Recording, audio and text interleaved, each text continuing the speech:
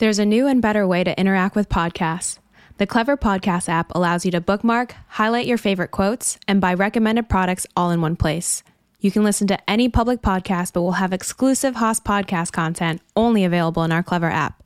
So sign up for Clever today at clever.fm and do more than listen. I'm Adam Ward, and this is Here at Haas, a student-run podcast connecting you to all Haasies and the faculty that change our lives. This week on Here at Haas, we are joined by Louise Liang, EW MBA class of 2023, a social impact account executive at Twilio, and a VP for Haas Hearts in the EW MBA Association. Welcome to the show, Louise. Thank you for having me. Of course, I'm so excited to have you on the show. For those of you who may not know, Louise and I met during WeLaunch a year ago, so we've nearly been friends for a year now, man. I know. Everything virtual, taking classes. It's fun. Yeah, it's been great. I'm really excited to talk to you about your story. It's extremely powerful. And I'm excited to hear about your learnings from your first year at Haas and from your story. And to kick things off, I would love if you could tell us about growing up in Mexico and moving to America. I was born in Mexico. I'm half Chinese, half Mexican. And my mom and my three sisters, we moved to the US when I was 14. And that's when I became undocumented because we overstayed with our visa. And I'll say statistically, as a person of color, also being gay and being undocumented, the chances of me going to school were minimal, like in terms of like finding resources or like finding financial aid or having my mom guiding me through the process or getting their support. I think I consider myself really lucky to be at school, to be working, and to be advocating for other undocumented students and people of color. Yeah, so I think that's part of my mission and the reason why I take education and everything that I'm doing with social impact really seriously. And I know you're doing a lot with social impact with Haas Hearts as part of the EW MBA and also as part of your job. Louise, could you give us some of the learnings that you've made or reflected on about overcoming adversity and overcoming the odds to get where you are? What have you learned about adversity and how to overcome it? I can give you a story, and it goes back also to telling you a little bit about unpacking some of the stories that I have and the learnings. So I got into Berkeley 3 times by now. When I moved to the States in 2014, after high school, I went to community college because I didn't have money or resources. And then I was able to get into Berkeley in 2019 the first time. And they gave me a full ride scholarship, the Regents and Chancellor scholarship. But given my status, they took it away because I didn't have a social security number at that time. And I'll say that as a 19-year-old person, like I was devastated. I remember like going home crying. I thought that was going to be the end of many things. But that year, I came out to my mom. Mm-hmm. I was able to raise $70,000 through private scholarships with community. And then I reapplied and get readmitted into Haas. And then that's when I was able to transfer in 2010. Just like taking that experience, I think in terms of like learnings, it's about persistence and then also being open to the great things that are going to happen, because even though it was one of the hardest years in terms of I felt like a failure at some points, now that I think about it, like the fact that I came out, that was huge. The fact that I was able to also raise the money by myself, the fact that I was able to understand the power of community just because of one incident, like all of these learnings happened. So I think I'm really thankful now that I look back and having the scholarship taken away. But like it's all about perspective and how you see things. So I think it's mostly staying positive and trusting that time is gonna make it happen and you're gonna learn from it too. I can't even imagine what you went through as the 19-year-old getting that news. Louise, would love to delve a bit into your story. You spoke about being half Chinese, half Mexican. Can you tell us a little bit about growing up and what you would do and how you would celebrate and embrace that multicultural identity that you have? Yeah, so I grew up in a Chinese restaurant. My dad moved from China to Mexico when he was 22, and he was a chef. My parents opened a Chinese restaurant when I was 1 year old, and our house was in the back of the restaurant. So that was my house. I remember growing up, and everything was a restaurant with entrepreneurs, always with people at the house. In terms of the culture, I went to a Catholic school. So I used to go to church on Sundays because that was part of my homework. But then also my dad used to, and because of the Chinese restaurant, there was Buddhas around the house. Every time that was like the Chinese New Year's, we used to have food or celebrate that with family as well. So I grew up also with food. Since it was a Chinese restaurant, it was a lot of Chinese food, but then also my mom used to make Mexican food. So for me, like I used to get beans, but then also white rice, or like combine it with some other things. So the fridge was it was good. That was good food at the house. I do not speak Mandarin or Cantonese, but just growing up with my dad, I can understand some of the tones when I hear people. But I think it also allowed me like moving to the US to like have an open perspective of like different cultures, and understanding that there's like other religions, people have different point of views. So I think that was really helpful as well in that sense. Is food still a big part of your life now? Do you still cook a lot and bake a lot, or do you still make a lot of different dishes? I do. I like to cook. I like to eat a lot because I think my stomach, I've been eating so much since I was a little kid. So I think I eat a lot. And then cooking, recently, because of COVID, I was cooking more with my roommate, and I think it took me back to like when I was like growing up. So like I'm good with flavors, like the taste. So it was just like a nice reminder of where I come from. So I just want to continue with that habit, and then also it's healthy to cook at home. Awesome. I have to come round. I know you've got a new place. So you moved to high school, I think, as a sophomore without being able to speak English. What was that like? Yeah, so I moved when I was 14, and I was a sophomore in high school. So I was taking 3 ESL classes a day and then staying after school to use the computer at the school just to like go over pronunciations. It was hard, to be honest, and I'm like I remember as a 14-year-old moving to a new country, not speaking the language, not being able to like raise my hand when I knew the answer because I felt ashamed of my pronunciation, or like things that or like how to like express some stuff. I think it was like mentally hard, but I really valued the sacrifices that my mom did, and I was really good at memorizing things and understanding. It was mostly finding the courage to like speak up or raise my hand or not feel ashamed of if I made a mistake. But I think after 1 year, I was able to like pick up the language mostly on writing. The US really focuses on if you are good in writing essays. So I was lucky that I was able to do that quickly. And then eventually taking summer classes, I took ESL 1, 2, 3, and then I was able to finish all of the like English 1, 2, 3, and 4 and graduate with English 4 as well with the regular students. And I'll say like everything was because of knowing that I needed to succeed and needed to speak the language in order to continue with my education. So that was one of my priorities growing up. Absolutely. And you talked about your mum being a driving force in that answer. Do you mind sharing why she's such an important influence in your life and helping you through that time? Adam, I know where you're going to. You want to see me try. You're so aware that your parents made the sacrifice, or my mom in this case made the sacrifice of moving to a new country, not knowing anyone, not knowing the language herself, having to rely on us to translate papers. I think as a kid, sometimes I felt angry that I needed to like do that extra work, that my friends didn't have to do it. But I also was aware that if it was hard for me, I think it was even more hard for my mom to feel incompetent sometimes of like in doing things. So I think that drive on her, like it was instilled on me as well to do good at school. And parents, I think they come to the US with good intentions of I'm going to provide for my children. And education, I think, is always the key for many countries. So I remember my mom saying, you have to go to school, you have to go to college in order for you to be successful in our community. So that's why I was gay, so I was always hiding behind the books.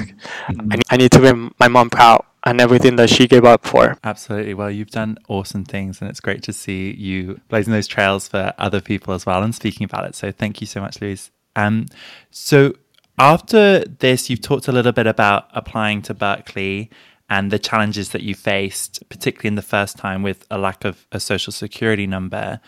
Just taking a step back, what about your story, or what about Berkeley really drew you to that institution? So I went to community college first. I never saw any of the UCs when I was in high school. And then I joined a program called the Puente program. It was mostly for Latino students, first generation Latino students who wanted to go to college.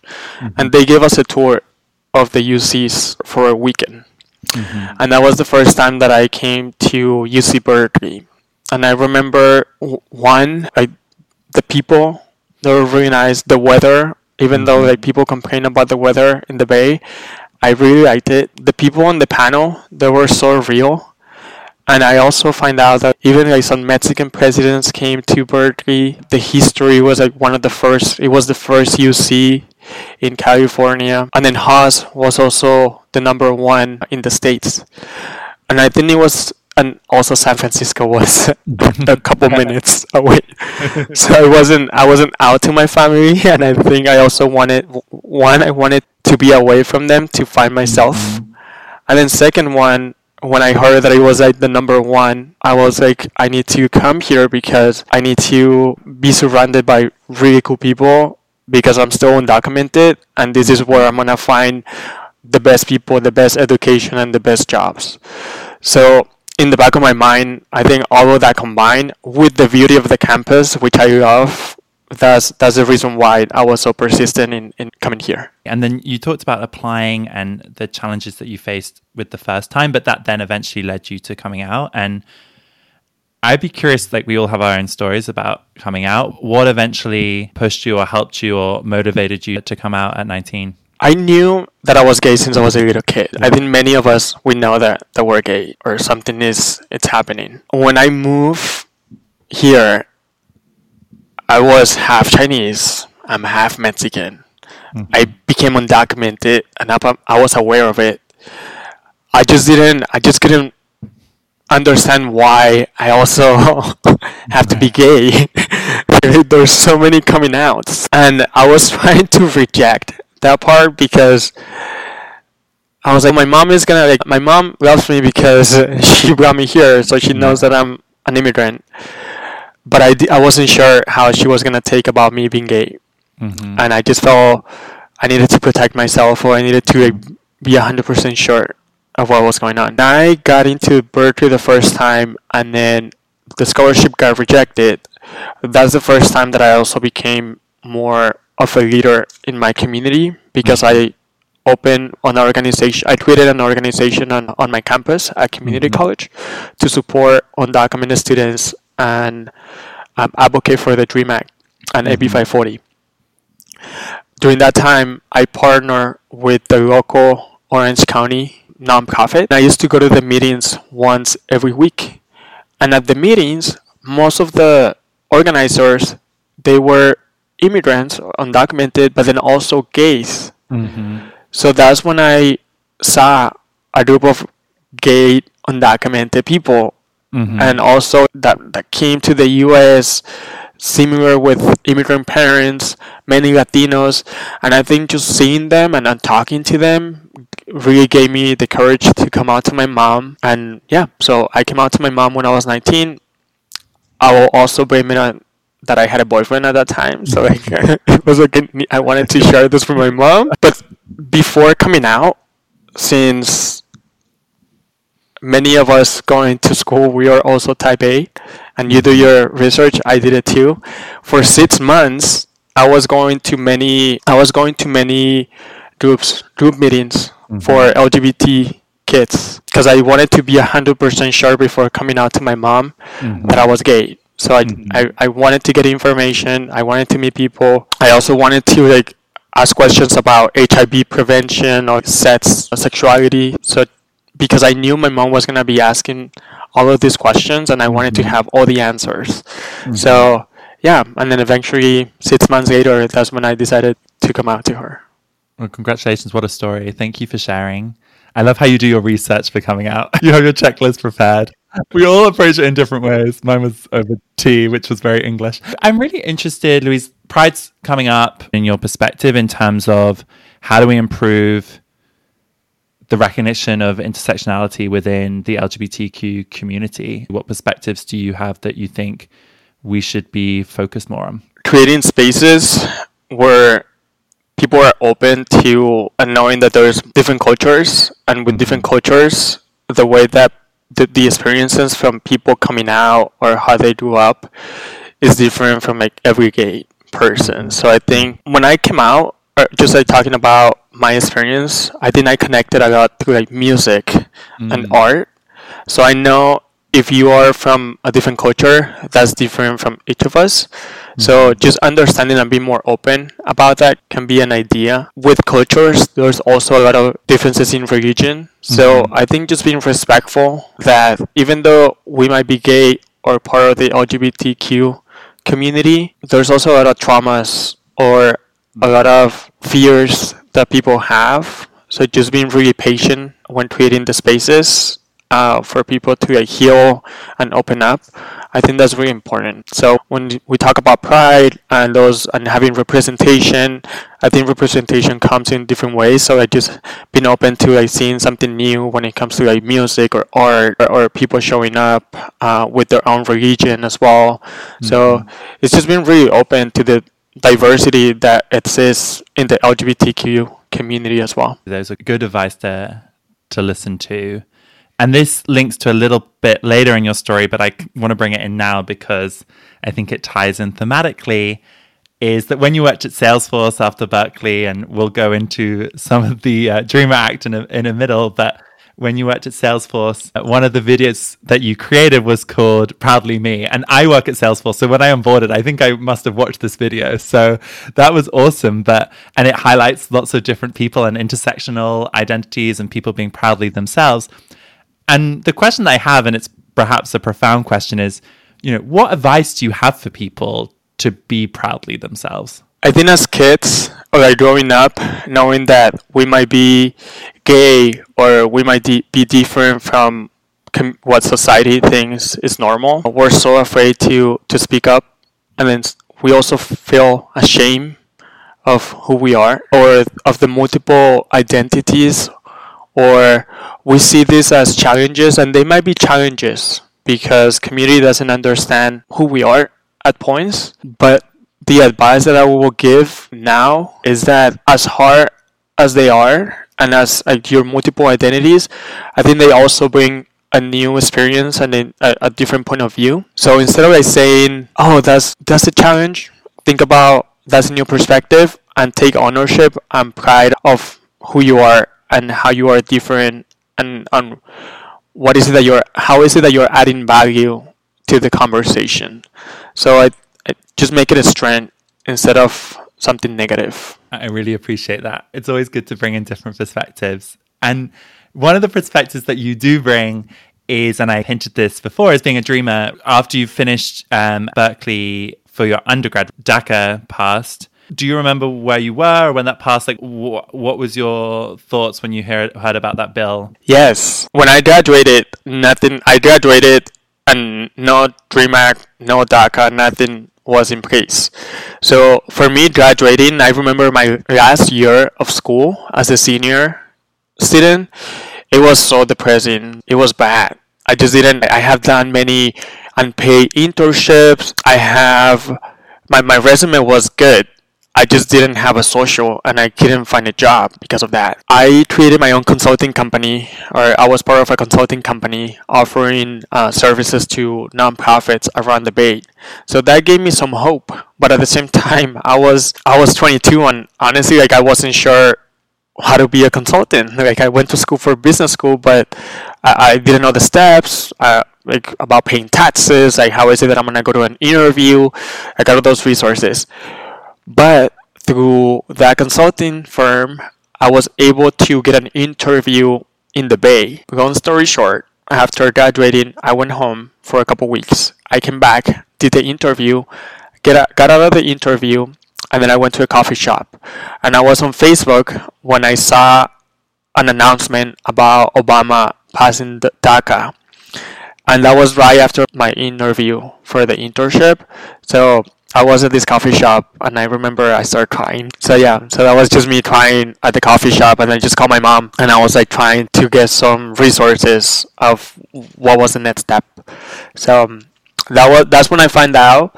But to be honest, there was some fear of sending all the documentation because it's a long process and you need so many resources and then so much info to submit the application. But after a couple months, I was able to do it. Wow, that sounds like a monumental experience. And I'm very jealous. And I have a couple of tactical questions to ask about this. But because of your work as an LGBT plus streamer, you won a Courage Award and got to meet President Obama himself.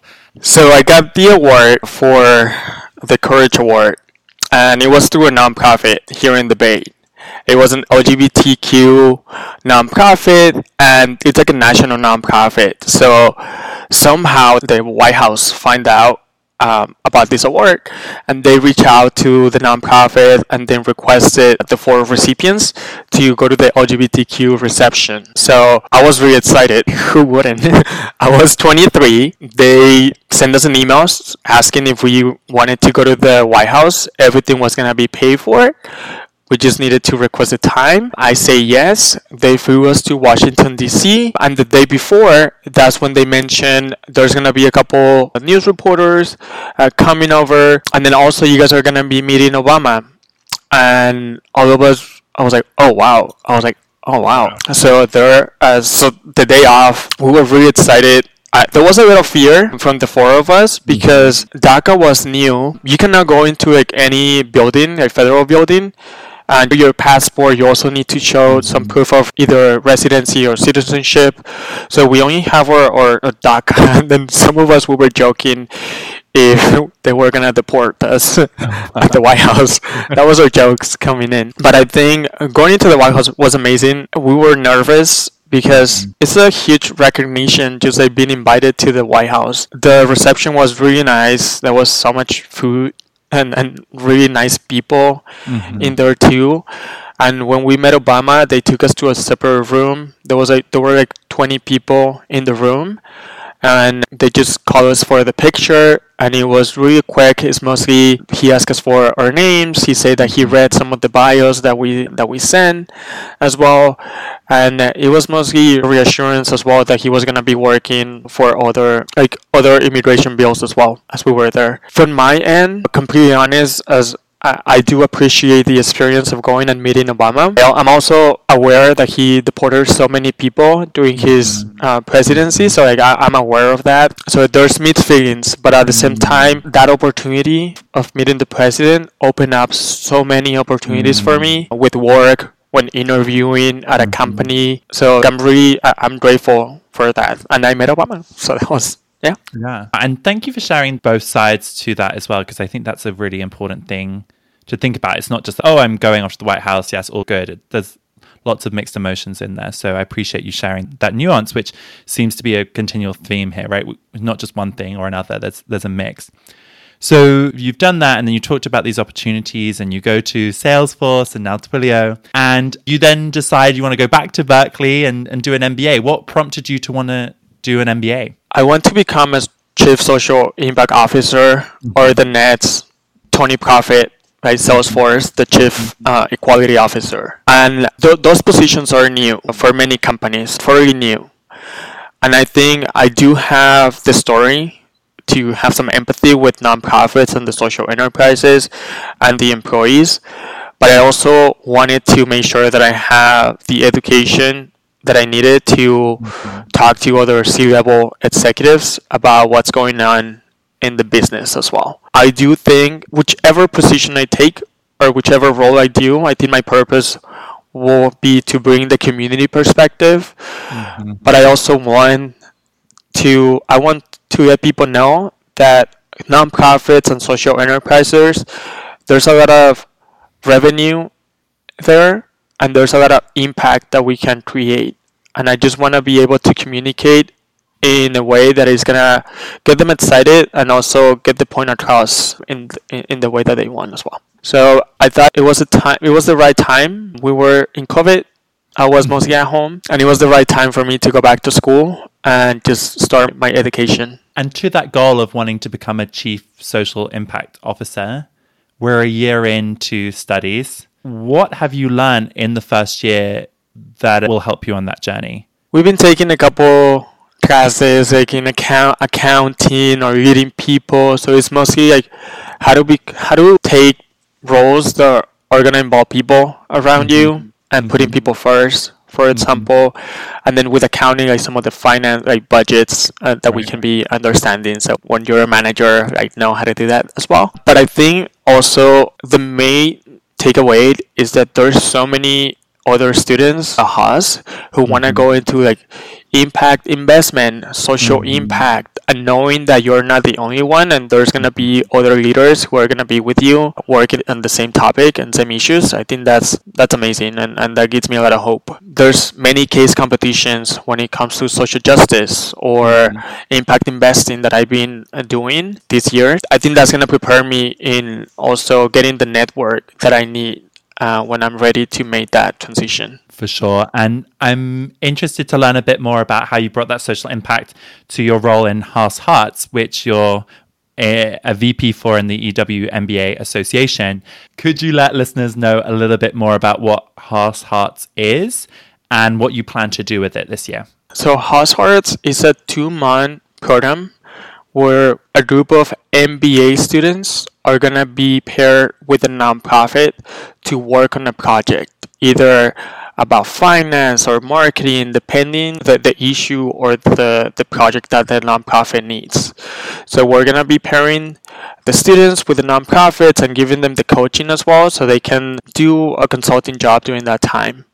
So I think it's really rewarding for the students, not only because they're going to be putting a lot of the skills that they're getting from their classes, but then also because they're going to see the impact that these nonprofits are going to have with our community.